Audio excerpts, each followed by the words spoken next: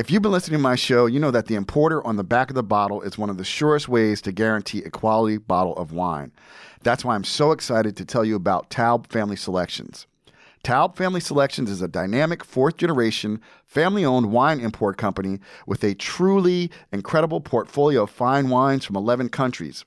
These wines not only embody the unique terroir in which they are produced, but the passion and integrity of each family member involved from vineyard to table.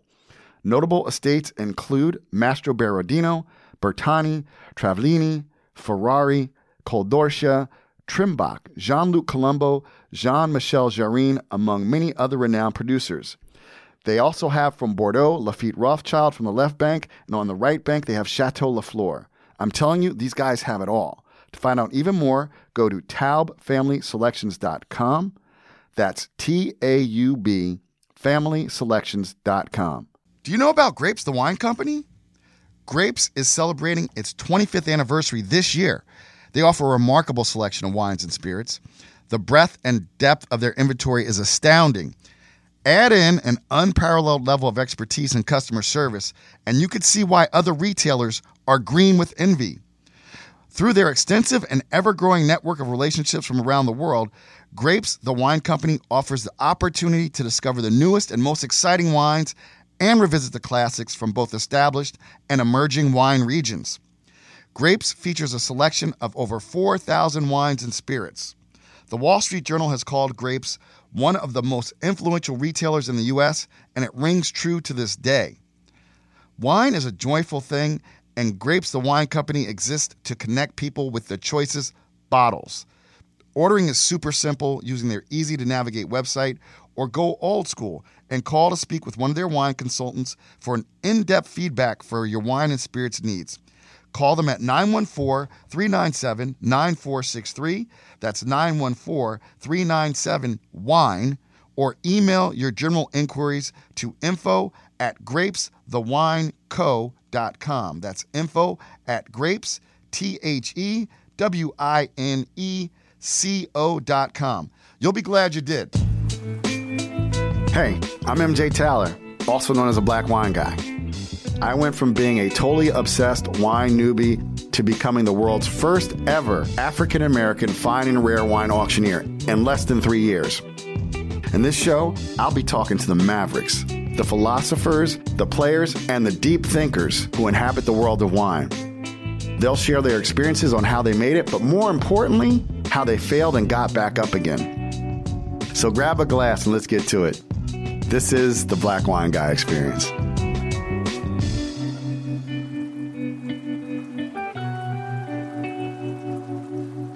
Hey, everybody, what's up? It's your boy MJ. Welcome to the Black Wine Guy Experience. My guest today is one of a select few 100-point winemakers in Washington State and winemaker with Force Majeure, Holocene, Weather Eye, Pasha, and The Walls. Welcome, Todd Alexander. Hi. Previously, Todd was the winemaker for acclaimed cult winery Bryant Family in Napa Valley. He began his career in the Napa Valley at esteemed wineries including Cade and Plump Jack. Todd holds a winemaking certificate from UC Davis and has worked with some of the best and brightest in the wine industry, including vineyard manager David Abreu and winemaking consultant Michel Rouland. He has a passion for single vineyard and terroir-driven wines. Again, welcome, Todd. Is there anything else you'd like to add? No, I think you got it. We're ready to wrap. Okay, cool. So you said it all. So remember to check your sponsors. Okay. So here's the part where I would normally ask the guest, hey, tell us the wine we'll be drinking this afternoon. But, Todd is like the one winemaker who just doesn't come packing heat. So fortunately, I had a bottle. I'm always unprepared. I know. I had a bottle of, it's 2013 La Petite Chapelle Hermitage by Paul Jabolet. So we're going to drink some Syrah, and it's pretty nice opening up. And thanks for sharing it. My pleasure, of course. I mean, that was all part of my plan, actually. I know. Listen, he's like, motherfucker, you know how much wine I've sent this guy? He could bring me a bottle. It's like, man, just grab something from your collection. Now you've got them. So, let's, and this is the thing about Todd. I don't know. Todd must have either saw on IG Live, this is my podcast, but literally one day during the pandemic, we're talking 2020 pandemic because we're technically probably still in a pandemic. I'm not a doctor. I'm not giving any advice here. Yeah, I don't know. It's like kind of ambiguous now. Right. What are we doing? Well, what's happening? we're worrying about people getting slapped at the Oscars. And, Yep. Well, there is a war going on. That is huge. Yeah, so that's right. So yeah. So Pandemic wise, though, it's a kind of a question mark. it really is. People are just kind of, I think, fatigued. Yeah.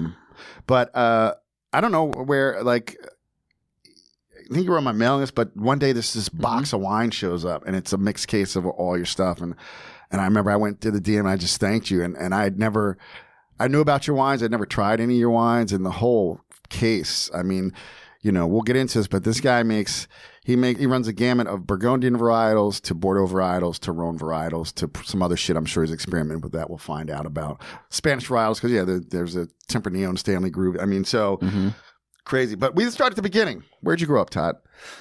So I grew up kind of all over. I was actually born in Montgomery, Alabama. And my dad was in the military, in the Air Force, so moved around quite a bit growing up. But I kind of consider roots to be mostly Texas because my parents are both from there, and my extended family's all there. And that was kind of the one constant place growing up that I always went back to a couple times a year. Yeah. All my family's there. My parents live there again now. So, but I lived in Florida, Indiana, Ohio, Arizona, and Texas growing up. And I was only in Alabama for like 2 weeks, so I was born there, but then we moved pretty much right away. Yeah.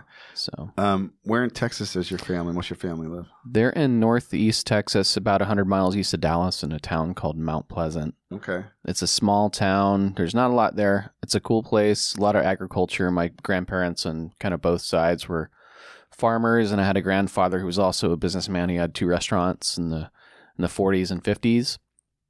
And I go back and visit every year, and it's a really beautiful part of Texas, northeast, kind of rolling hills and East Texas. Nice. It's really pretty there. Nice. So you said Dad was in the Air Force. Mm-hmm. Did your mom do anything? Or was she just stay-at-home mom? My mom was a stay-at-home mom, Nice. yeah, until when I was in middle school. Then she started working. When we weren't so young, she didn't have to like take care of us. So yeah, she was just a stay-at-home mom for a long time. She was awesome, very selfless person, and she pretty much took care of my brother and I. And I have one brother; he's about 4 years older than me. And my dad worked, very kind of classic structure. Yeah. Yeah. To the home. Was he disciplinarian because of the military, or was it kind of strict home? Yeah, kind of. Yeah, I think it's part of the reason my brother and I kind of rebelled. It was pretty strict growing up. He was I have a great relationship with him, but growing up, it was a little bit contentious at times. And I think my brother and I did things that like he didn't want us to do. And he could be a little bit controlling or try to be, but we just didn't really, we didn't conform to that, and we were like, we're going to push back. And so he finally stopped, and he realized, everything's okay. You're not going to ruin your life. Yeah. So, but he was pretty strict growing up. My mom was kind of the opposite. So I had this interesting dynamic growing up of a kind of authoritarian parent and a parent that was like, "What, you can do whatever you want." So it was confusing. We're not going too far into therapy though. Right no, man. I just always think. I just thought of the movie. I don't know if you've ever seen The Great Santini with Robert Duvall. Yeah. Yeah. When the dad just bounced the basketball off his head. I hope your dad didn't do that. But close. But yeah, I've heard from people the same story from friends who like a lot of people whose parents were in the military. They're like, it was cool because they moved around. Some people like moving around, I didn't know anything different. Yeah. I kind of think about it now, and part of me wishes like we would have just been in one place, but I feel like it was a benefit to have gone different places. And I didn't live internationally or anything. We could have, but my dad wanted to keep us in the United States and not take us abroad. And it was, I just didn't know anything different. So to me, it was exciting. I remember we moved from Ohio to Arizona, and I was like, Arizona, this is like 1989. And I'm like, all that's there is like sand dunes, right? Like, well, I don't know what's there. You know, I had no idea, and I couldn't look it up. There's no internet. You know, I know. What did we do back then? Oh, we we're find called out about encyclopedias. Things? Yeah, I know. And newspapers. Yeah, in imagination. Yeah, you had to. Oh my god! So it was kind of an adventure moving all that way and to a completely new, unknown place that I never had seen, or and then what I realized was it's really hot, and I was like, I got to get out of here. Got to get out of here. No, Arizona's beautiful. Yeah, it is.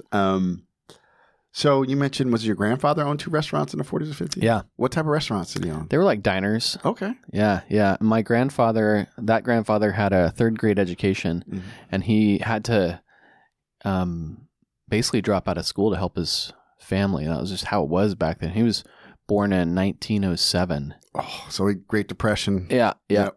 And he knew it because he was old. He wasn't like 2 years old. Yeah. So he was in it. Yeah. So he didn't have a big education, but he was a smart guy, and he bought land and he invested in land, and he had a couple of restaurants. He was a successful and respected businessman in Mount Pleasant. I didn't get to know him really well. He passed away when I was a kid, but I remember him. But I think about him quite a bit. And there's a building in downtown Mount Pleasant that has our last name on it. He owned the building, and it's kind of cool. He was a big part of downtown. There's a street named after him and stuff. Well, that's really cool. Yeah, man. it is cool. That's awesome. Yeah, but he wasn't like, he wasn't like slinging wine. Right. Unfortunately. What about your parents? Did they ever have wine? Did you have wine? Did your parents have wine when you were growing up? Not anything really great. My older brother kind of got me into wine. Italian wine. And my dad was always drinking wine, but he wasn't drinking. He wasn't like a wine collector. He kind of is now, but his thing was more honestly like whiskey. Yeah. And some like cheap wine. Okay. So like, where did you graduate from high school, and then where'd you go to undergraduate? Yeah, I graduated from Canyon Del Oro High School in Tucson, Arizona, and then I went to the University of Arizona. I was right in Tucson. Mm-hmm. Oh man, listen. Good sports, man. Good basketball. Yeah, good basketball team. Although they were a number 1 seed, and then they so was Kentucky. Lost a Sweet 16.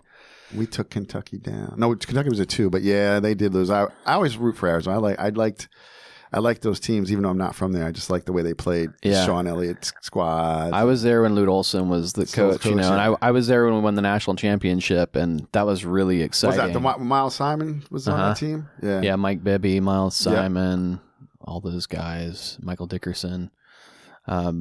And then later, Luke Walton came, and somebody who I've become friends with, Channing Frye. I was going to say Channing Frye went there. Yeah, and he lives in Portland, and we're kind of friends now. And I used to go watch him play, and he's awesome. Shout out to Channing. Channing and I did an IG Live. The Chosen Wines it's a nice project. They're doing some good work up there. It is. Yeah, it's a really cool project. Yeah. That's so cool. That's really cool that you watched them play, and now you guys are like wine buddies. We're wine buddies. The wine world's interesting like that. There's a lot of people with a lot of different backgrounds, and the common thread is wine, and it really brings a lot of different people together. I think it's really cool. Yeah, it's really cool. One of the things I like about it. So, what did you major in at U of A? Yeah, I have a degree in history with a minor in art history and linguistics. Oh, you were going to be a teacher. I was going to go to grad school. Teaching, I don't know if I'd be a good teacher, but I thought about doing grad school, and I don't know. I thought for a while I was going to maybe go to the foreign service, and that's what was going to be my career path. And then, kind of right when I was wrapping up, I realized I had kind of an epiphany where I was like, winemaking. So I'm a musician too. And that's going back to you asked me a question, another profession that you'd like to do. And a musician, like being able to earn a living doing that would have been amazing. What did you play? What instruments did you play? I started playing guitar, and I actually played in a band. I played in a few bands, but I did play in an indie rock band that kind of toured. We toured the U.S. and put an album out on a small label, and I made a run at it. But didn't work. It's hard. It's tough business. Yeah. It's no joke. But that's pretty cool, though. I mean, but it's one of those things like, think about how many people have played instruments, had a band, actually got to put out an album and actually tour the country. I mean, people might play gigs in town. So, I mean, you know thyself. I mean, you stop, but it's pretty cool, man. Yeah, I mean, it was really fun. And when we were touring, even though it could be one night where you're playing a place. I played CBGB here in New York. Jeez, awesome. How many people played CBGBs, right? I know. I loved being able to say I played there before it was gone. Because it's gone, right? It's gone. But while it was going on, I was like, I don't care. Even if we never quote unquote make it, which I didn't want to be like a huge band. I just wanted to be able to have enough, just make a living doing it, basically. I thought, man, so lucky to just be able to do this right now and enjoy it while I'm young. This is my early 20s, so it was really fun. It was really exciting. But what I was saying is I've always been kind of a quote unquote creative person. I'm always drawn to like music or visual art, things like that.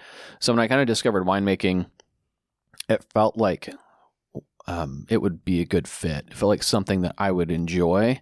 Because I used to worry, like, I'm going to end up doing something I hate. That's kind of like what everybody's fears, It's like, I'm going to do something with my life I'm just earning a living and I'm not really happy and enjoying it. So, what a shitty term, earn a living. Right. Wait, so I have to go to work to be alive? That's a lot of people's reality, though, you know, unfortunately. Everybody's working for the weekend, so they get those 2 days off, right? That's right. So they can do things they want to do. So I'm really lucky that I found winemaking because I mean, it's the dream. It's like you don't feel like you're working because you love it, right? So I'm really fortunate. So you mentioned a few moments ago that your older brother kind of got you into wine. How did he get you into wine? Yeah, so him being a little older than me, and we were roommates for a time before he went to the Navy. He went to the Navy and ended up flying. He flew F-14s. Oh, shit. So that was pretty amazing. But before that...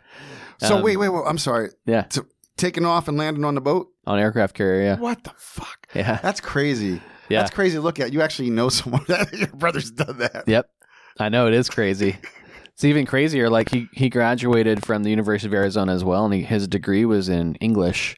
Oh, wow. And then one day, and specifically like 19th century British literature was like his focus. That's pretty niche. Yeah. And then we were roommates, and he came home one day and he goes, I joined the Navy. And I'm like, what? Like, we literally never, ever talked about it at all. And we were kind of like, not like we're going to go to the military, because our dad was military, and we're like, I'm not going to go down that road, Can't work for that corporation. And he's like, I went and took some exams, and like, I can fly. I can do flight school if I can just hack it, And I was like, okay. He had long hair, and he shaved his head, and like 3 months later, he's gone out the door, gone to Florida, went to OCS, Offshore Candidate School, passed that. And then he was in a class with like 35 people or something, all trying to be pilots and all trying to fly. And there's only 2 fighter jet positions for everybody. And he's in there with people with, who've been wanting to do this, like aeronautical engineering degrees Iceman, and stuff. You got Goose. Yeah, right. And he got fighters, and he got F-14s. There's only 2 F-14 slots. So he had to outcompete all these people. So I'm super proud of him about that. I'm having a conversation with you. I can tell how intelligent, but super intelligent, because like you said, like people generally come from an engineering background. Or mathematics or computer science to do that stuff. You know what I mean? So that's exactly. Yeah. And he had an English degree, and he's like, had to just crash course, like figure all this stuff out and learn it. And then he did it. So kudos to him. But like going back to your question, when we were living together, he would bring bottles of wine home, and he had like a little Italian wine collection. It was nothing like, crazy wild. It was just good enough that it was kind of like, what's this? This is different. This is really good. Mm-hmm. And then just kind of got the wheels turning. And then I met Carrie, my wife now, and she had lived in Napa. I met her when I was living in Tucson. Okay. And she had worked in Napa. And so she started opening up bottles for me. It was just kind of like blew my mind a little bit. And then that was when I kind of really decided that this is what I want to do. And I did a trip to Bordeaux, and not specifically for wine, but just to check out France, and kind of went through there. And I remember I was on the train, like looking out the window, watching people in the vineyards working. And I was like, it seems like obvious, but it's like, this is a thing. This is a thing. This is a thing that I could do. I have no idea how to get into it, but I can figure it out.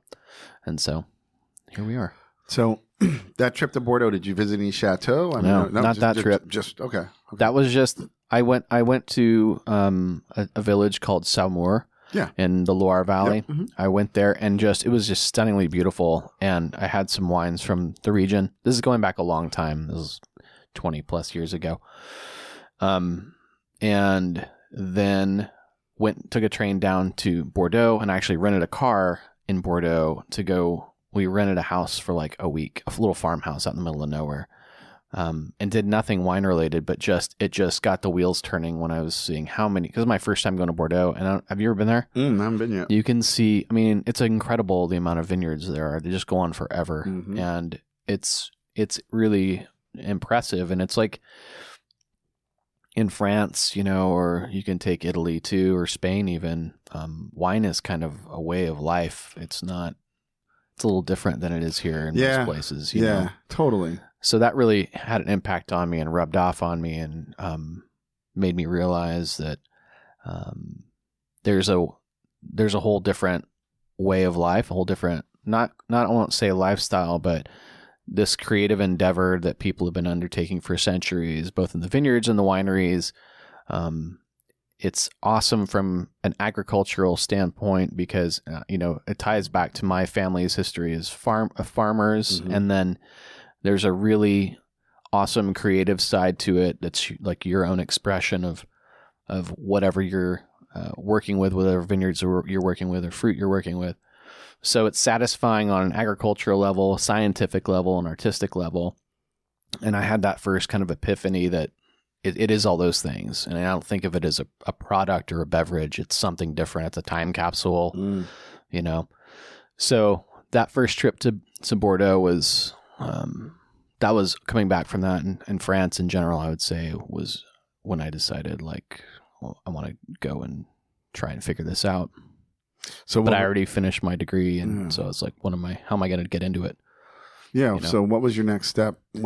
So I actually went to Texas, and I went because I had family there, and I went through an associate program in winemaking. And I worked at a winery in Texas for a couple of years because I felt like, and I was wrong, but at the time I thought going to California seemed a little bit daunting because it's so competitive. Mm-hmm. And I was like, I can't go in there blind, and I'm not going to go do a master's program, I think, at Davis. I didn't have the time for that. I needed to work. So associates was doable. And because I had already had my bachelor's degree, so it was really easy to just transfer all the general ed stuff and just focus on the core classwork. And so that got me the chemistry and the science background that I needed. And then while I was doing that, also working at a winery in Texas, a couple of wineries. Which ones? I'm not going to mention them. Okay. Okay. Because they're not, I'm not going to say anything. Yeah, you're not going to mention it. Wasn't.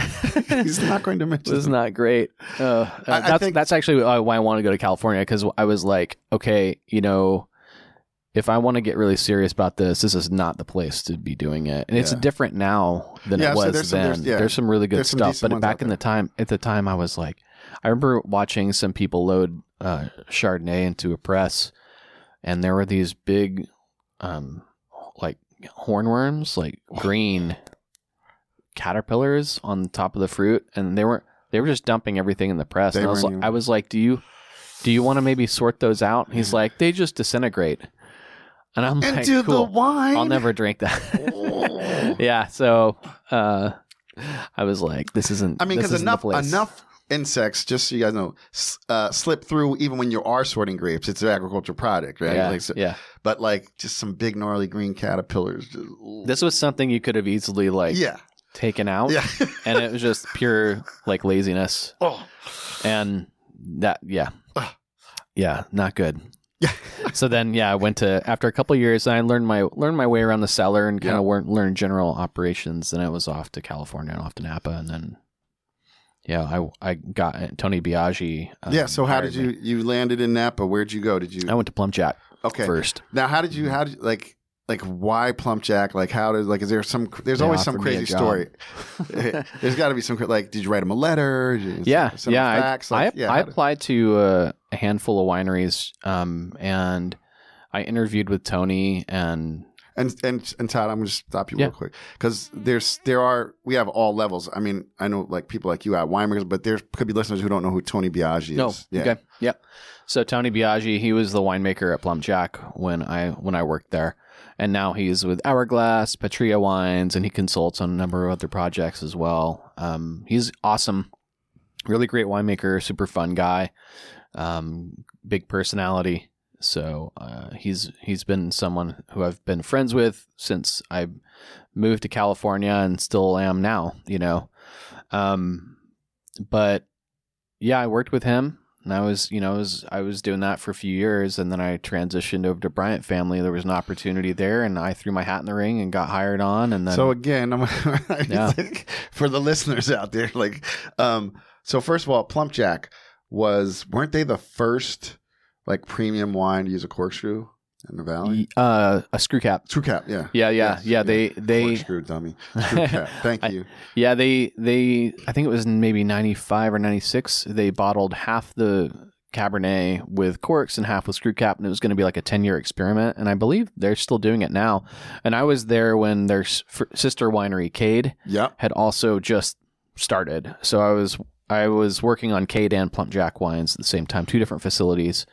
And Cade was kind of the same thing, some screw cap enclosures. And Plum Jack, though, at the time, great wines, great Cabernet, and it was a really cool place to work. And working at Cade when it first started was awesome. It was a brand new facility, a brand new brand.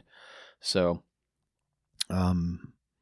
great place to kind of get my feet in the door in Napa. It was awesome. And so then over to Harlan, which is was one of the biggie cult wines. I mean, I was at Bryant. I'm sorry, Bryant. Yeah. Yep. Now, where's Bryant? Because I remember Harlan, Bryant. Where's Bryant in the valley? Where's their property? It's in St. Helena, but if you go, I don't know if you know where Lake Hennessy is, Sage Canyon Road. So it's if you're on Silverado Trail, you take Sage Canyon Road, you head east, drive maybe, I don't know, it's kind of near Colgan and Continuum and Chapelet. It's in that whole area. Oh, so it is in that kind of, it's called Pritchard Hill. Yeah, I thought so. It was also on Pritchard Hill. It's on Pritchard Hill, yeah. And now Chapelet owns the trademark for the name Pritchard Hill. So Bryant, no one can use that. Well, I would tell people. But we call it Pritchard Hill. But it's so funny because the Chapelets were there way before those guys. Yeah. But then, when the cult wines came out, then it'd be oh, Pritchard Hill. So good for the old OGs for no, Yeah. They snagged the trademark on that a long time ago, and they have a wine called Pritchard Hill. Yeah, and it's delicious. And my wife Carrie worked with Molly Chapelet for a number of years and was her assistant. And they're awesome people and make great wines. So they're our neighbor, just kind of right behind Bryant Family on the hill. And Bryant was kind of out there by itself. And it was an incredible place to work. I'm really fortunate that I worked there when I did. I worked with Helen Keplinger, and she's amazing. She's a great mentor to me. And she actually was consulting on force majeure when I first started and first moved up. Because I kind of took her to lunch one day and was like, I'm thinking about moving up to Washington, And she's like, I totally think you should do it, I was kind of asking people, what do you think? Should I do this? Because it was a big change. Yeah. Yeah. So when you worked at Bryant, you were assistant to Helen, and then you became the winemaker. Yep. And then you're GM. So what does a GM do? Were you still making the wine, or did you hire one?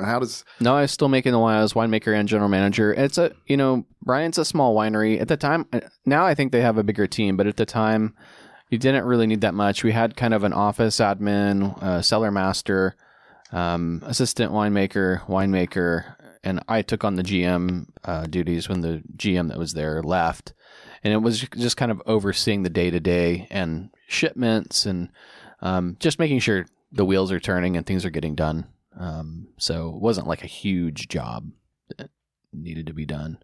And I'd been working there enough and been involved in all aspects, not just the winemaking stuff, but all aspects of like fulfillment. Because Bryant, you do all your own in-house fulfillment. So everything's, the vineyard's there. Work with some of David Abreu's vineyards, but everything's bottled there. You have your own bottling line. Everything's shipped straight out of the winery. There's no like middleman. Yeah, it's DTC, right? Yeah. Mm-hmm. But some people, after bottling, some wineries will ship their wine off to a warehouse, and then that company that warehouses it does the fulfillment. But at Bryant, it was like, you packed every box and palletized everything. The trucks came to the winery and picked the wine up and went straight to people's houses. So that was a big part of the cellar master there really took the lead on that, but that was a big responsibility at Bryant. It's a lot of stuff to keep up with. And then on the compliance side, it's a lot of work too. Mm-hmm. Yeah.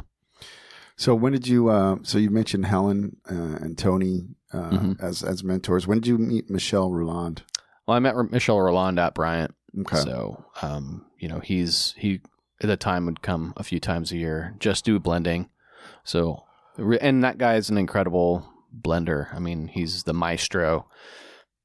I put together some preliminary blends. We would sit down for like 4 hours and taste through all the wines of that vintage that we're trying to put together. And, I remember I was really proud, the 2012 vintage, I had assembled this blend. I put it in front of him. He's like, I don't think that I can improve on this. And then he's like, but we'll try. And so he starts like, getting surgical with it, and we try a few different things. And he's like, no, yours is better. And so we kept it, and I was very proud of that. And then, but with the Patina bottling that we were doing at the time, which is a parallel to Bryant family, but it's from three of David Abreu's vineyards. It's a blend from his sites as opposed to being the estate Bryant wine. I was like, I'm having a harder time with this. And he kind of goes through it, just made a couple of subtle changes, and it really just totally changed the wine. And I'm a huge believer in, what in blending. I mean, blending is so important in winemaking, having options to blend to create the best wine you can.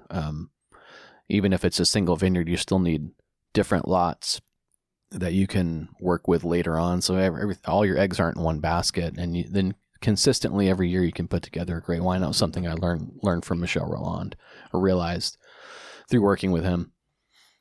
So let's unpack that a little bit. Like you said, even in a single vineyard wine, you would have different lots. What does that look like? Well, so imagine. You don't really have to imagine. Well, I guess, like if you take Bryant family or even Force Majeure, like the Force Majeure Estate Vineyard, it's planted. There's a lot of Syrah, and there's a lot of Cabernet. So you're not bringing in all the Syrah all at the same time, for example. Like it's not like, okay, we're going to pick all the Syrah on Wednesday. All of it's coming in. It's like I might start picking Syrah in late August or early September, depending on the vintage and what the weather's been like. And I might not finish picking Syrah until October. So I'm picking a little bit here, a little bit there through different spectrums of ripeness. And physiological development. And then I'm doing different things with them. Maybe I'm doing whole cluster. Maybe I'm co-fermenting with Viognier. Maybe I'm destemming. Maybe I'm using new oak. Maybe I'm using neutral oak.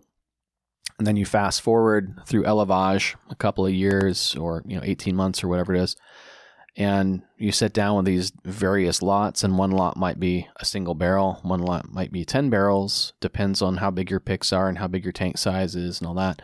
And then you start to taste through everything, and you start to get an idea of how it comes together and how you can make a very complete wine that has like freshness, opulence, length, and deliciousness, and it's indicative of that site and that vintage. I think you see a lot of people that are like, if you make a single block wine, maybe you just get one pick. Yeah. And it is what it is. There's no blending involved. And I do that sometimes too. But when it comes to like estate winemaking, what I want to do is really have enough material to work with that you can blend, you can declassify stuff, kind of like Le Petit Chapelle that we're having now. It would have been a similar situation for that. They would have had their quote unquote top wines going into La Chapelle, and then what's declassified goes into this. So there's a very similar method at Bryant Family in place, and there's a very similar method at Force Majeure and Pasha and other things that I work on. Try to do that. All right. We know what? This is actually a good time to take a quick break, and then we'll talk about the move up to Washington State. All right. So we'll be right back, everybody. All right. Are you ready for another great distributor to look for when shopping for fine wines and spirits? Let me tell you about Independence Wine and Spirits, or IWS. IWS is one of the hot, up-and-coming distributors of fine wines and spirits headquartered in New York City. Like Taub Family Selections, IWS is owned by the Taub family, who have re-entered the New York wholesale market, bringing the family back to its roots in distribution, where they held court from 1951 through 2004. IWS is proud to represent an exceptional portfolio of high-quality, terroir-centric, and historic producers from around the world, including Italy and France, where they have an exciting roster of burgeoning vignerons from Burgundy that are coming your way soon. They also have domestic producers such as Locoya, Cardinale, Staglin, El Molino, and many more. To learn more about IWS, go to independencewine.com. It's no secret that everyone's wine education journey is unique. You deserve a wine school that not only delivers top-notch content, but also guides you on a learning path that's right for you. So whether you're looking to earn your WSET certification or just get the basics without the stress of certification in their Wine 101 or 201 courses, the Napa Valley Wine Academy is a place to be. Go to NapaValleyWineAcademy.com for more information. Okay, we're back. So you sat down with Helen. And what year was that? Was that 2014, 2012? Oh, for Washington? Yeah. That was 2014. 2014. Mm-hmm. And you said to her, I'm thinking about moving up there. And she said, I would if I were you. Something to that. Yeah, something like that. Yeah. And I talked to a few other people too, because the first time I went up to the Pacific Northwest, I just loved it. I loved the Willamette Valley. And I had tasted some wines from Washington that I really liked. I remember, it's kind of a funny story. I bought this bottle of K. Ventnor's Boy Grenache. I think it was the 2008 vintage, and I bought it at St. Helena Wine Merchant. And I took it home, and Karen and I drank it, and I was like, this is really good. What's going on up there? So I started looking up K. Ventnor's, and I was looking at, I knew the other guys like Betts and Quilceda Creek and Leonetti, and I'd already know, and Cayuse. But I just kind of went, this is a different kind of Grenache profile than what we typically see in California. Fast forward to now, I'm working with that exact fruit, the same fruit that went into that bottle. I'm now working on, it doesn't go to K. Ventnor's anymore. It goes to Pasha, the Walls. So that's the River Rock Grenache. Okay. That's River Rock. So it's pretty cool the way that kind of came full circle. That is a fucking good bottle. I did one of my drunken wine reviews. I was like, this is a really fucking good bottle of wine. I love that. Yeah. I was like, I got to go live. It's so fucking good. You should do more of that. I do need to do more, but I'm working now, man. So, okay. But I do need to do more of those. Those are like, people love those. Oh, it's hilarious. They're the best. They're real. It's real. It's not like, Kirsch, trying to be all pretentious. I'm like, fucking look at the color. Oh my god. Yeah. I opened this 4 hours ago. Shit's getting bad. I mean, that's how I drink wine. Yeah. Well, just to go back to your story though, before, or your question, I was after I'd gone to the Willamette in 2011, I was kind of like, maybe eventually we end up moving north after spending some time in Napa. I knew if I was going to leave Bryant, I didn't want to stay in Napa necessarily. I was like, I'd rather go kind of apply what I've learned somewhere new. Mm-hmm. And in 2013, I went on a trip with Sega Moreau Cooperage to France, and there was some Washington winemakers on the trip too. Okay. Specifically a guy, Mark McNeely, who owns Mark Ryan Winery, and his winemaker, Mike McMorrin. And I started talking to them about Washington. I kind of kept in touch after the trip, and after Harvest 2013, I reached out and I was like, hey, what's going on up in Washington? I'm thinking about making a move, maybe anything going on that might be interesting. And Mike was kind of like, yeah, Actually, Force Majeure might be looking for someone. They had a brand, they had a vineyard, but they didn't have like an estate winemaking program. They needed someone to kind of come in there and create that.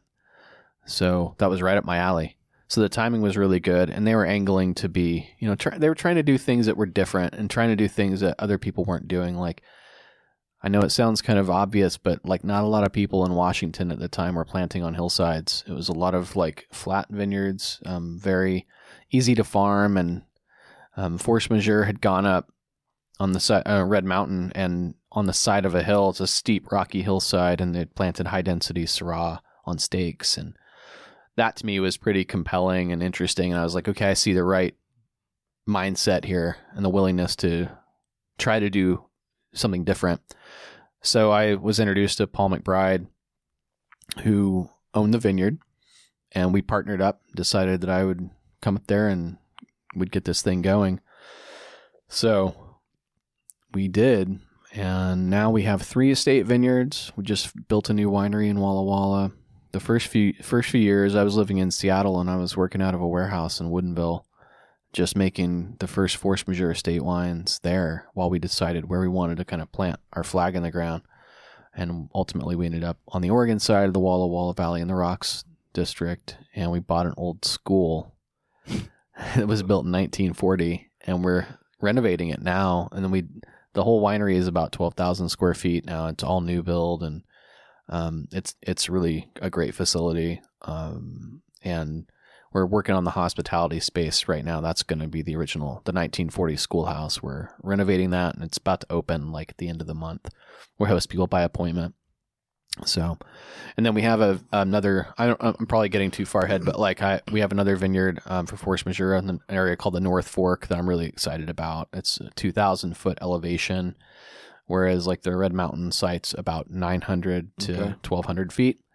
So the North Fork area is kind of a new frontier in Walla Walla, and higher elevation in the foothills of the Blue Mountains, a lot more rainfall. And a lot cooler and more moderate. So we've planted Syrah and Viognier in there, and it'll be another like single vineyard Syrah will be coming out, but it'll be a while for that. Anyway, I kind of went off on a tangent. That's what we do here. It's long form podcasting. Yeah. We can do that. So edit it out. Nah, we don't edit, man. That's why we make you sign a waiver. Oh shit! So I said so many things I shouldn't have said. See, that's why you didn't badmouth them Texas wineries, man. I kind of did. I know you did, but they don't. They listen. Only they know who they are. Hey, so you know what? Okay. It's all out of love. I just want them to be better. There you go. On, exactly. Come on, guys. Take the caterpillars out. So, prior to moving up to Washington State, had you worked with anything but like Bordeaux varietals? Like, cause Cade, Plumpjack. Plumpjack has a Syrah. Right. Oh, yeah. We made Syrah, this Plumpjack Syrah at Cade actually. So I worked with a Syrah there, but mostly the focus was Bordeaux varietals, and certainly at Bryant Family. So that was a whole new thing for me to learn. But I always the first wines that I really got into, aside from like Italian stuff, the first stuff that really got me excited was Chateauneuf. Oh yeah, Chateauneuf du Pape. Wines from Chateauneuf du Pape really were compelling to me. So the idea of working with Grenache, the idea of working with Syrah, that was really exciting. And I worked with Helen's Syrahs for her own label, Keplinger. Mm-hmm. She at the time, I think she has Cabernet now too, but at the time it was just Syrah and Grenache, Mourvedre. So working with her stuff, I had that experience, but it was a whole new world for me, and a lot more honestly exciting to me than working with Cab. Mm-hmm. Cab was kind of, and especially, Bryant Family, I'm so thankful for my experience there, and they're great. They're great people. I still am friends with them. But when you go a place like Bryant, my role was not to like reinvent the wheel. No, it's like we get 98 to 100 points. Don't fuck with our wine. This is what we do. Yeah, right. And like I'm not going to go in there and be like, let's do some whole cluster Cabernet. It was like there's kind of I wouldn't say recipe. It's a lot more dynamic than that. Sure. But there's a specific way of doing things, and you learn that, and it's a great honor to do it. But then it's kind of like I had a blank slate with force majeure. It's like, let's just do a whole bunch of different things and let's see how it turns out. And it took a few years, and I'm learning every year, but now I feel like I've got a pretty good handle specifically on the Red Mountain site, and I know how it behaves and what it's going to do. I can predict it a little better. Areas like the North Fork, I don't know. It's a total question mark. Like, what's the fruit going to be like? What's the profile going to be like? I don't know. We'll find out. And then beyond that, it's like, then what type of oak do you use and how much, and how long's the élevage and all these kinds of things that we just have to figure out, which I love, but it takes time. It takes so much time. So there's no way to fast track it. I always say that it takes 5 vintages to start to learn a site. Like, what's this vineyard do? Because every year the weather's a little different. Then you have to pay attention to, like, does it do well with whole cluster or not so much? What's the skin thickness like? What are the seeds like? What's the tannin profile like? Is it really soft? Is it really supple, or is it really powerful and muscular? And that all informs what you do with your oak treatment, your oak program, and the way you ferment the wines, temperatures and extraction protocols and all that kind of stuff. And like, what are you trying to achieve with the mouthfeel, and how do you get there? So every site's a little different. So it takes a long time.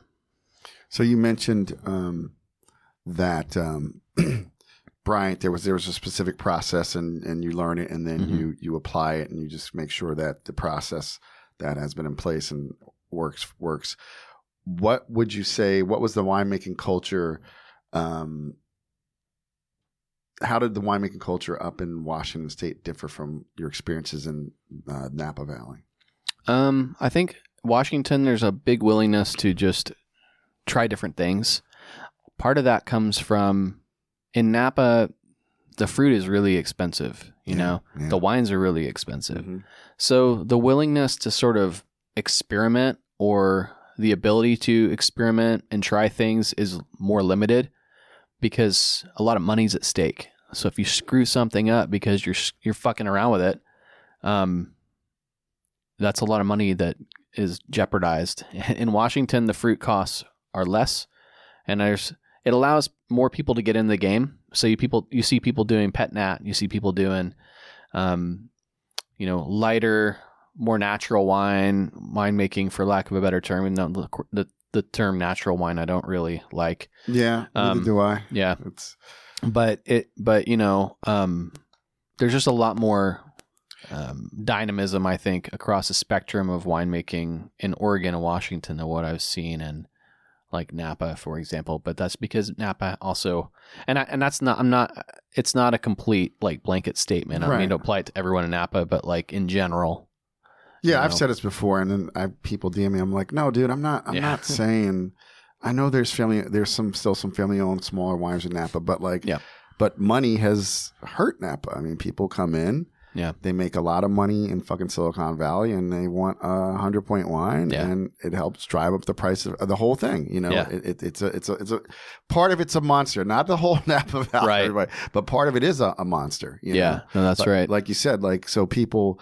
That's why these other regions, that's why Santa Barbara became a region. That's why Paso Robles, because people had to find places to find fruit they could afford to work with, And Paso is awesome. I love so many of the wines down there, and the people are great. Yeah. I love Napa too. I mean, I'm not bashing Napa. I love it. I still love Napa. This is facts. You go look at fruit prices and land prices in Napa, and it's gonna be prohibitive to more people than. I mean, you gotta sell. If you buy land now, I don't know that you can sell a wine for less than $200 a bottle and make any money and make it sustainable. It's not really and that's just math. That's not that's just math. It's not ego or anything. Yeah, it's not ego. It's pure numbers. That's like I know how to do math. It's got to be a business that's profitable, right? No one wants to go into business to lose money all the time. So to do that in Napa, it just costs a lot of money, and then that I feel like it's a logical thing. Like if there's if more money's at stake, it limits creativity a bit because you're going to sell what you know you can sell, and people know what they're going to get. You're not going to make a pet nat with Cabernet from Napa Valley. You know what I mean?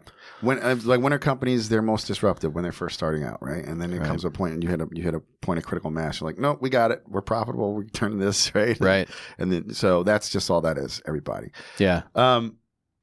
Your wife, Carrie, also isn't a bit like you mentioned her earlier. She started open bottles for you back when you were in Arizona. You met in Tucson. Yep.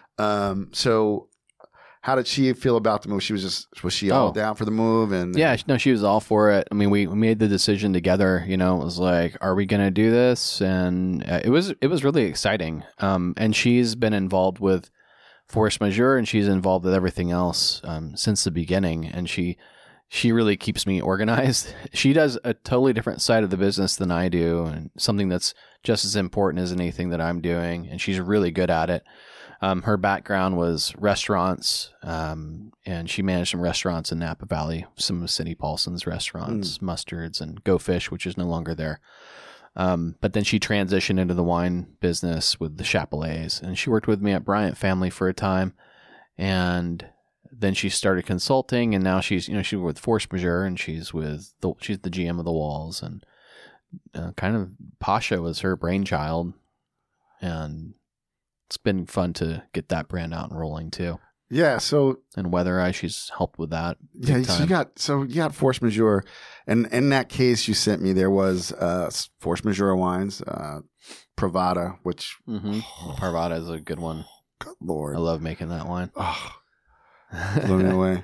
And then Holocene. So let's talk about. So Holocene, is this your first time with Pinot Noir? Yeah.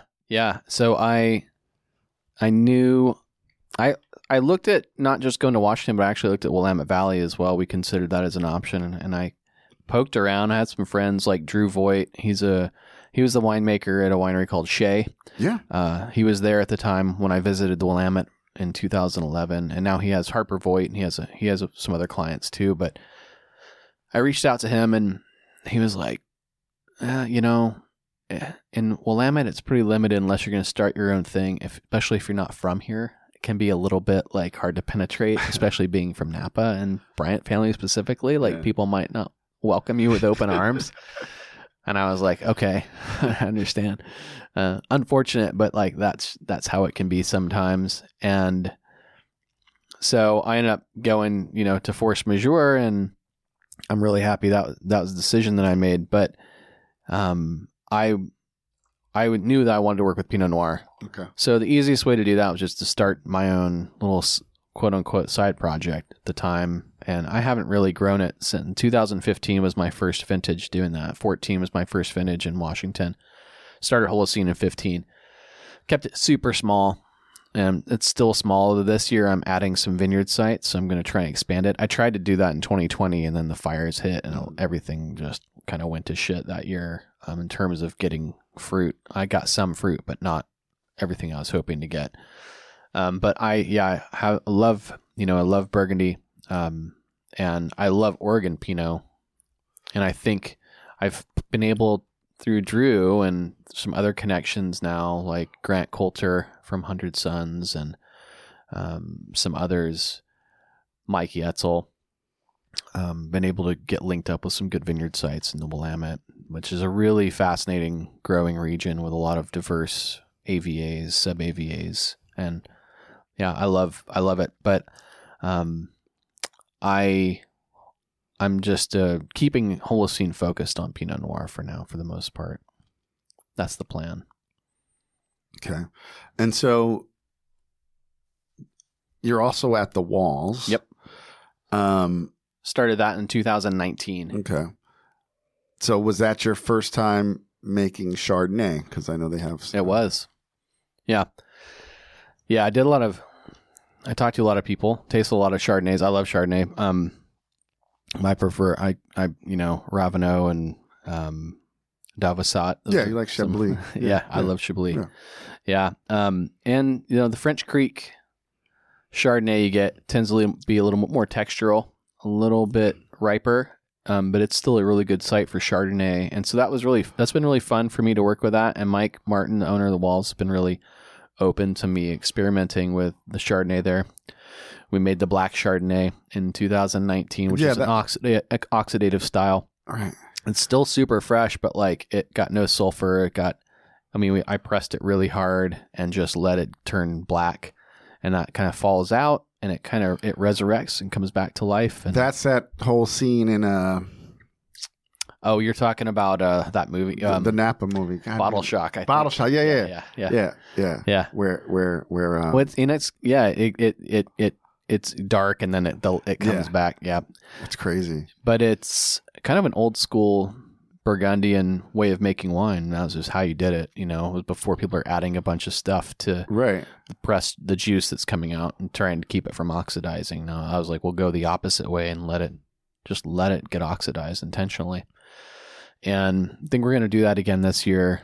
It's kind of an experiment, and we're learning every time we do it. I did it in 19, and then we skipped the last couple of vintages with it because we wanted to. I wanted to just kind of see how it goes, and now we're really happy with it. So this year we'll do it again. And now Mike owns French Creek Vineyard too, so I can get a little more fruit and have material to play with. So to do some exciting, interesting things besides just like straightforward winemaking, which I think is great, but it's always nice to have something to experiment with every year. So you're learning something. Mm-hmm. And again, that goes back to what I was saying before, where in some places where the fruit's really expensive, you just can't do that because you don't want to risk it if something doesn't turn out good. No pet nets coming out of Burgundy, France right now. You know what I mean? Like it's one of those deals. Yeah.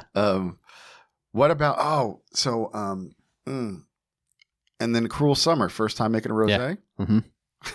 Yep. And who did you go to for inspiration on that one? I didn't go to anyone specifically for that. My reference points were more of like Provençal rosé, very, very. I knew I wanted very, very light color, like almost gray, just very faint, really good acid, and very finesse driven, and really super refreshing and crispy.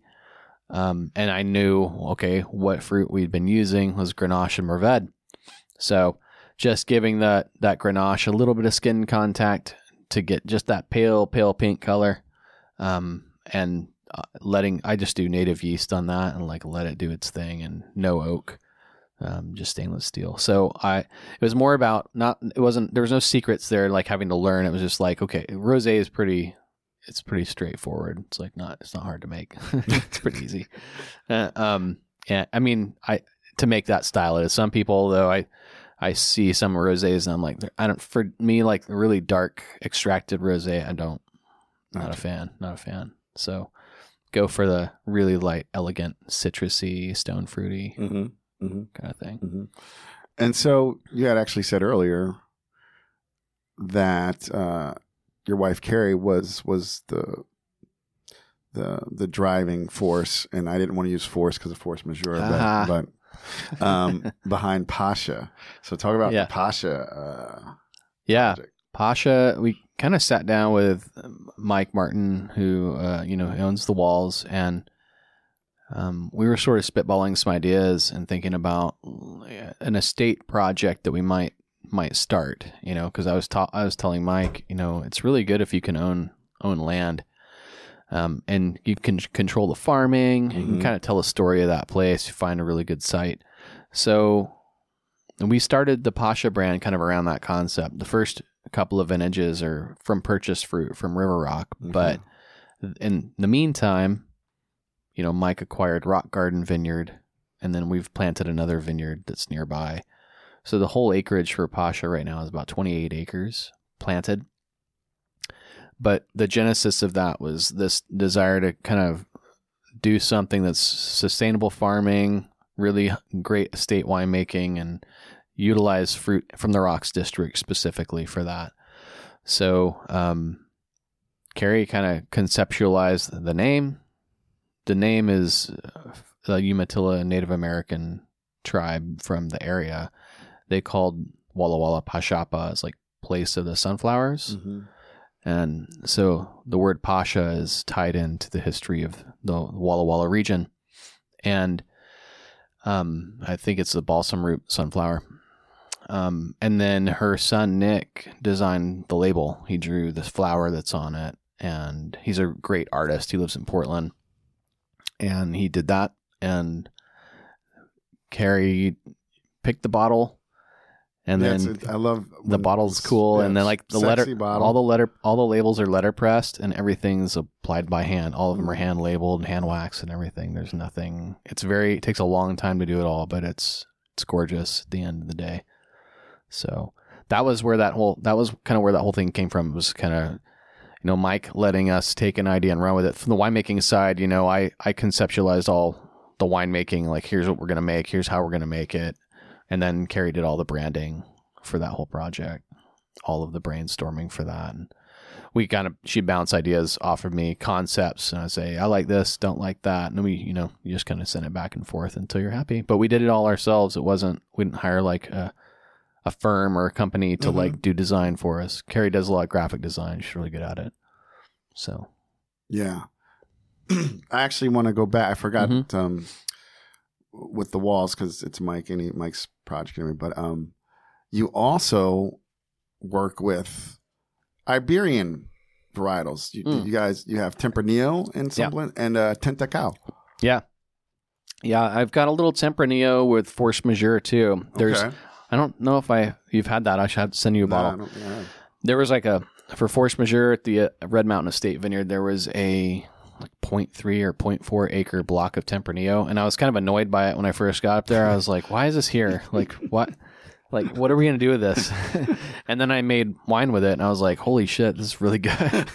Like, okay, Tempranillo is a thing there, it can be really amazing. So the Tempranillo I work with for the walls is from the rocks. It's from a Stony Vine vineyard. And it's totally different animal than what's from Red Mountain. It's a weird, I think it's awesome. It's weird. It's funky and it's rocks. It's got the rocks terroir, right? So it's like black olive and it's wild. And I really like it. But one of the things I've really enjoyed has been working with the Portuguese varietals. So we have Suzao, Tentacao, Touriga Nacional. Oh, and Touriga, I forgot. Yep, Touriga. Yeah, and that's been really fun to work with. I want to get more of it. The problem is like not many people are growing it. So actually at French Creek that Mike owns now, we're budding things over to Portuguese, and we're going to add Baga, and we're going to put Tinta Franca in there. So like having even more Portuguese varietals in the future, they're going to be really fun to see how they come out. And we're thinking about doing like a higher end Touriga, just Touriga bottling, because Touriga is amazing. It's so good. Now it's one of the Bordeaux varietals, accepted Bordeaux varietals. And as a winemaker, is your experimentation, because in Bordeaux it's for climate change, like they're looking for different, is that how is Walla Walla and where the sites you work at, how they've been affected by climate change? I think it's affecting everything, right? I mean, we see hotter years, we see wildfires. Yeah. Now where we are, we're a little bit protected from wildfires, at least from smoke and fires being really, really close to us, because we don't have the big timber right around us like you do in Napa Valley or Paso or Willamette, but we get smoke that can get carried in. It's been carried in from British Columbia, from the Willamette Valley, from California. It can get funneled in, and you can have smoke in the air for like a month, and it can be anywhere from where it's kind of mildly irritating to where it's dangerous for your health, and I've seen it across the spectrum. And that's something that used to not happen. And now it happens, seems like every year. It's like, okay, last year we didn't really have it, but it was more of like an exception to not have it. Temperatures going up, drier growing seasons, less rain. Like last year was really dry. And this year we'll see. We had a really good snowpack, which is awesome, but going into spring, what's the precipitation going to be like? I don't know. And I'm hoping that it's not. Last year in the spring, everything just suddenly got hot. Just like there was not much of a spring, just kind of went from winter to summer.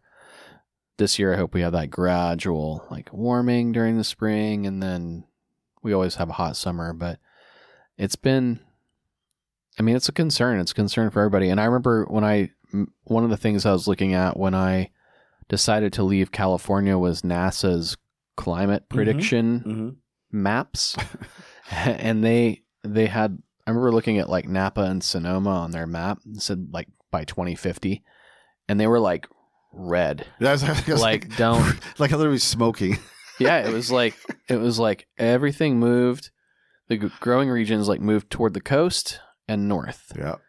Oregon, even like Willamette, they were saying maybe in the future it's Cabernet Sauvignon there, not Pinot. Wow. I don't know. We'll see.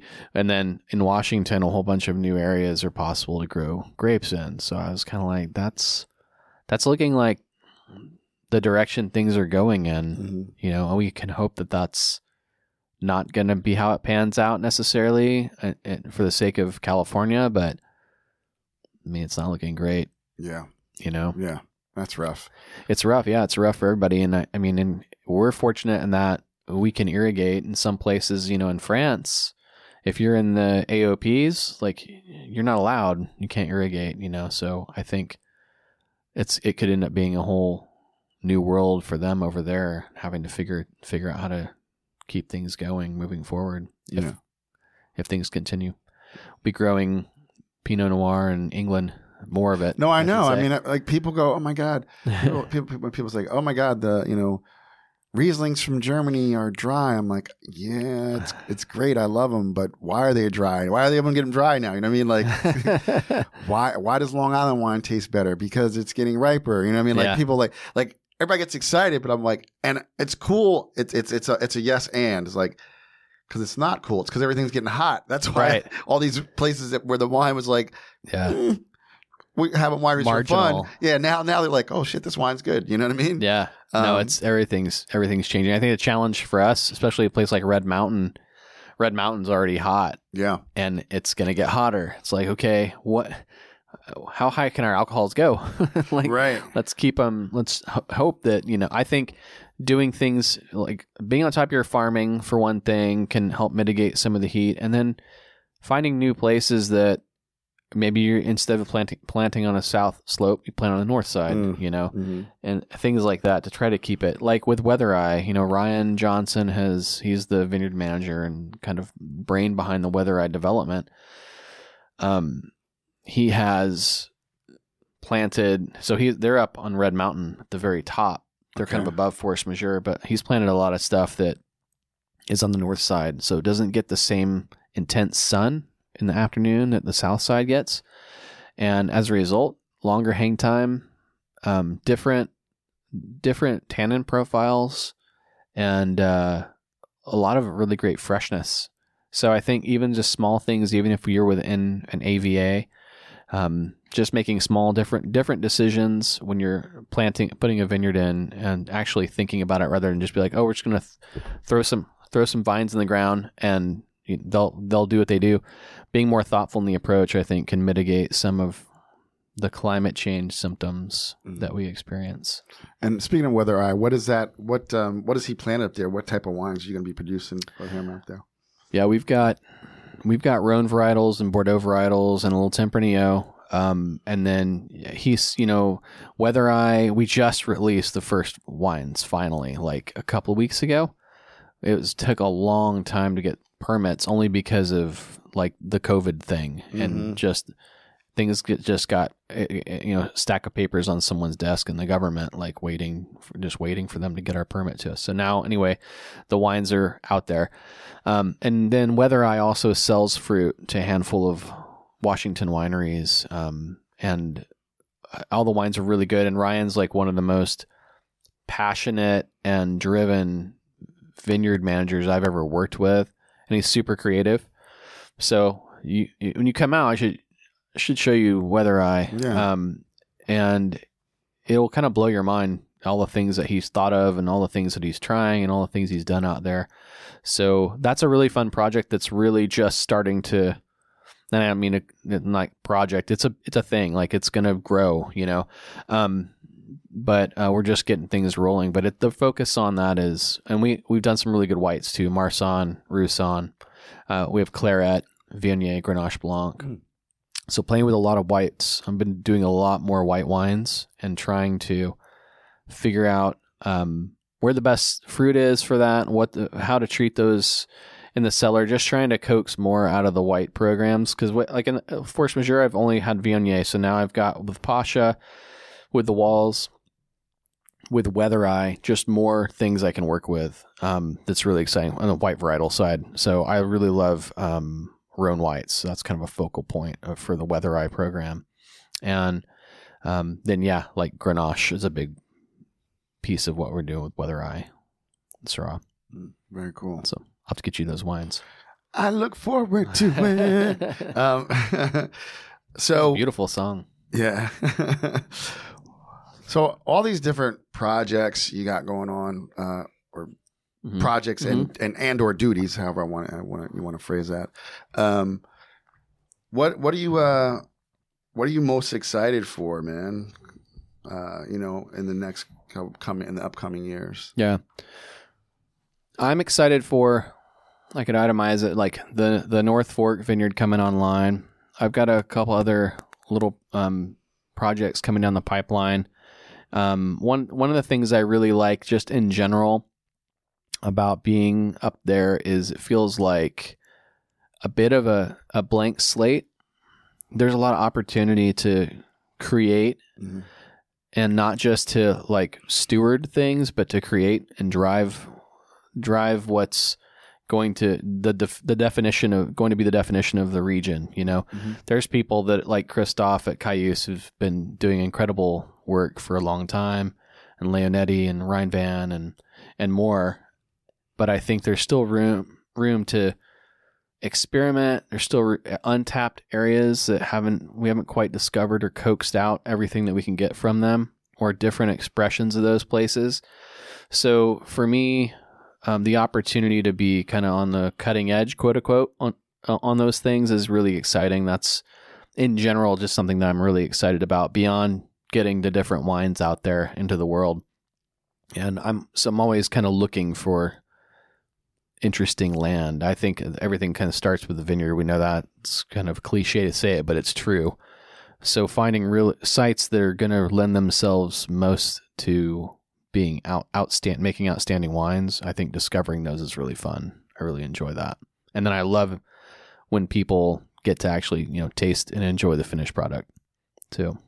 So yeah, it's a long game though. It takes so much time. You find a piece of land, put vines in. It's 5 years before you have a wine to get somebody out of it. I was going to ask you that, because but people don't get like. It takes a long time. It takes a minute, like at least 5 years, right? Before you get some. 4 if for a white, maybe like 4 years, but still.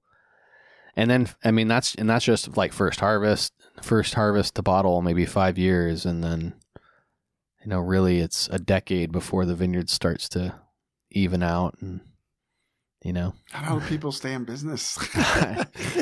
I don't know. You gotta have money to like see you through those few years. Yeah. Because otherwise it's like, it's not like there's nothing else like it where you have so much money out. It takes a while before you start seeing anything coming back.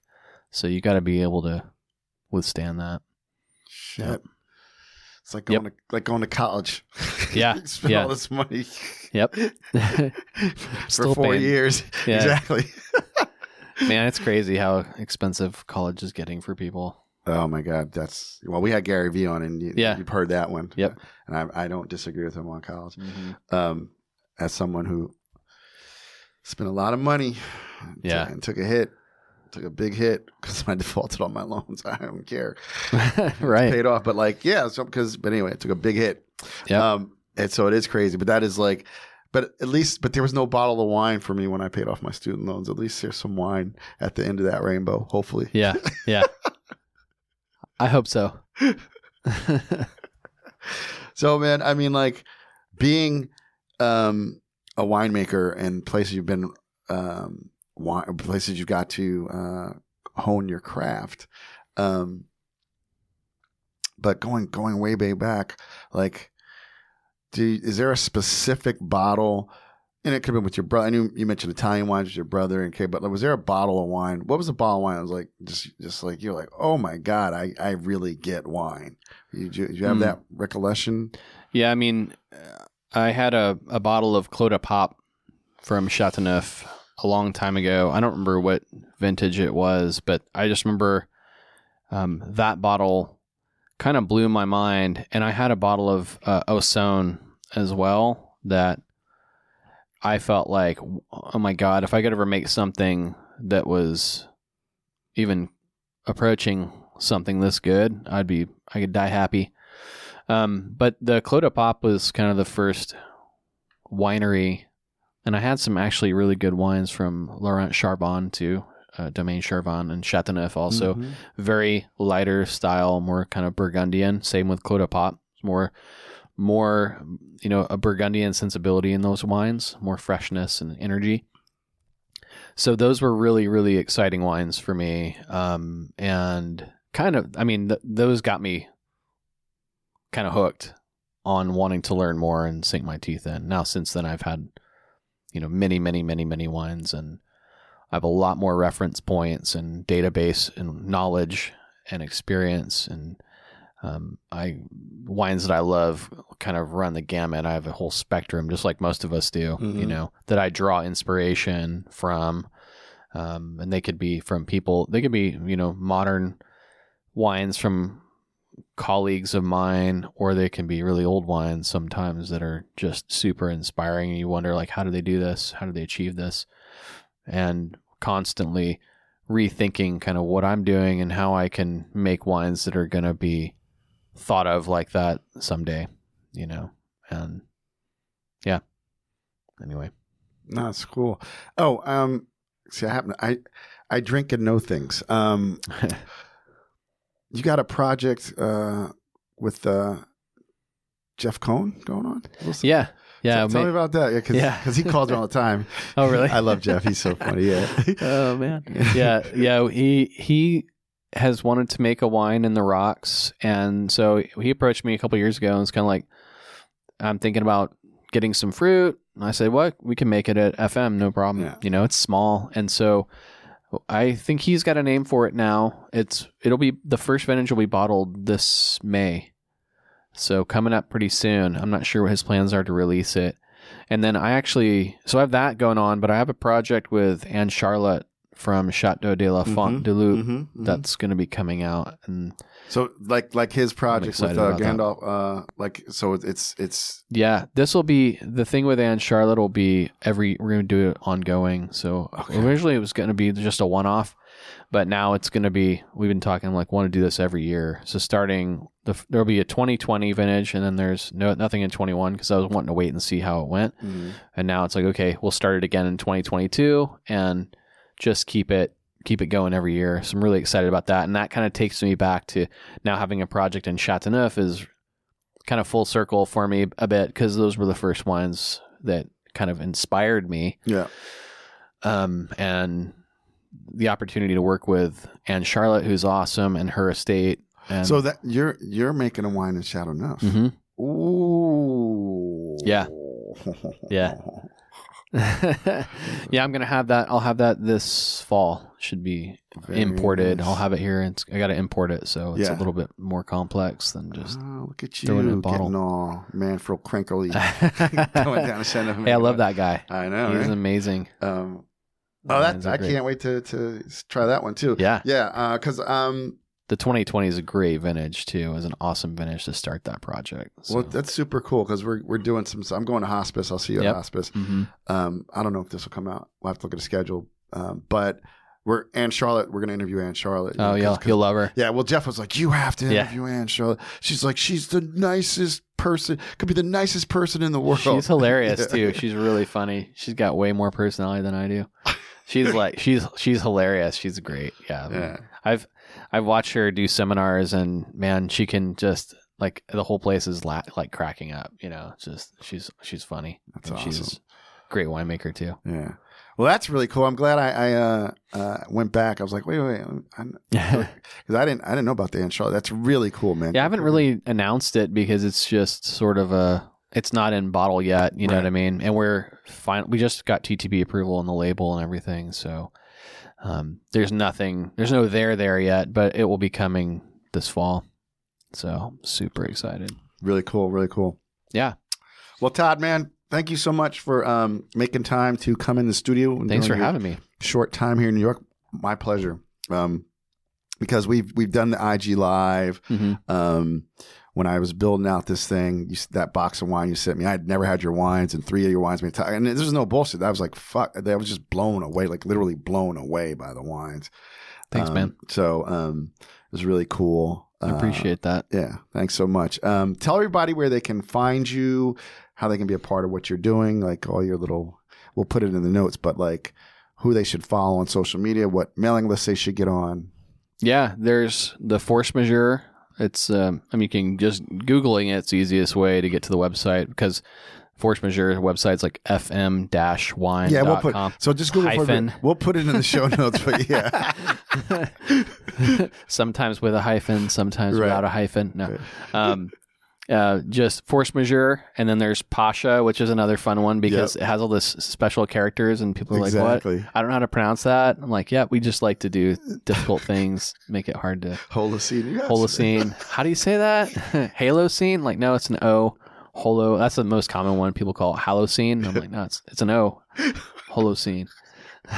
Very hallowed wines. And then there's the walls, and there's Weather Eye Vineyards. So those are all the active projects going on. Just Google any of those; will take you to the website. And then all of them have social media too. So Instagram's a big one. I don't really do Facebook much, but then on Instagram, I'm just Todd, METODD. There's handles for Weather Eye Vineyards. Yeah, we'll put them all in the notes for you guys. Okay. And we do mailing list. We have limited distribution. Like I'm here this week meeting with a distributor, but the distribution on any of these is fairly limited, so they can be a little bit hard to find. The easiest way is just sign up for the mailing list on each of the websites, and we release the wines a few times a year. And you'll get an email, log in, buy the wines, and then we ship them straight to you. Pretty straightforward. Pretty cool. Yep. Yep. Well, like I said, thanks again, Todd. And for all my listeners out there, don't forget to check out the show notes for each episode. That's where you're going to find all the information we just talked about. Also, we'll talk about the cool wine that Todd didn't bring, and and just other things that we discussed. So to all my mavericks, philosophers, deep thinkers, and wine drinkers, and I love it when my guests check off all the boxes. It's your boy MJ saying peace. Thank you so much for listening. I hope you learned something. You had some fun while you were here. Please subscribe to the podcast and give us a 5-star review on whatever platform you're listening to. And if you want to be an insider and get special content, make sure you go over to blackwineguy.com and get on our email list.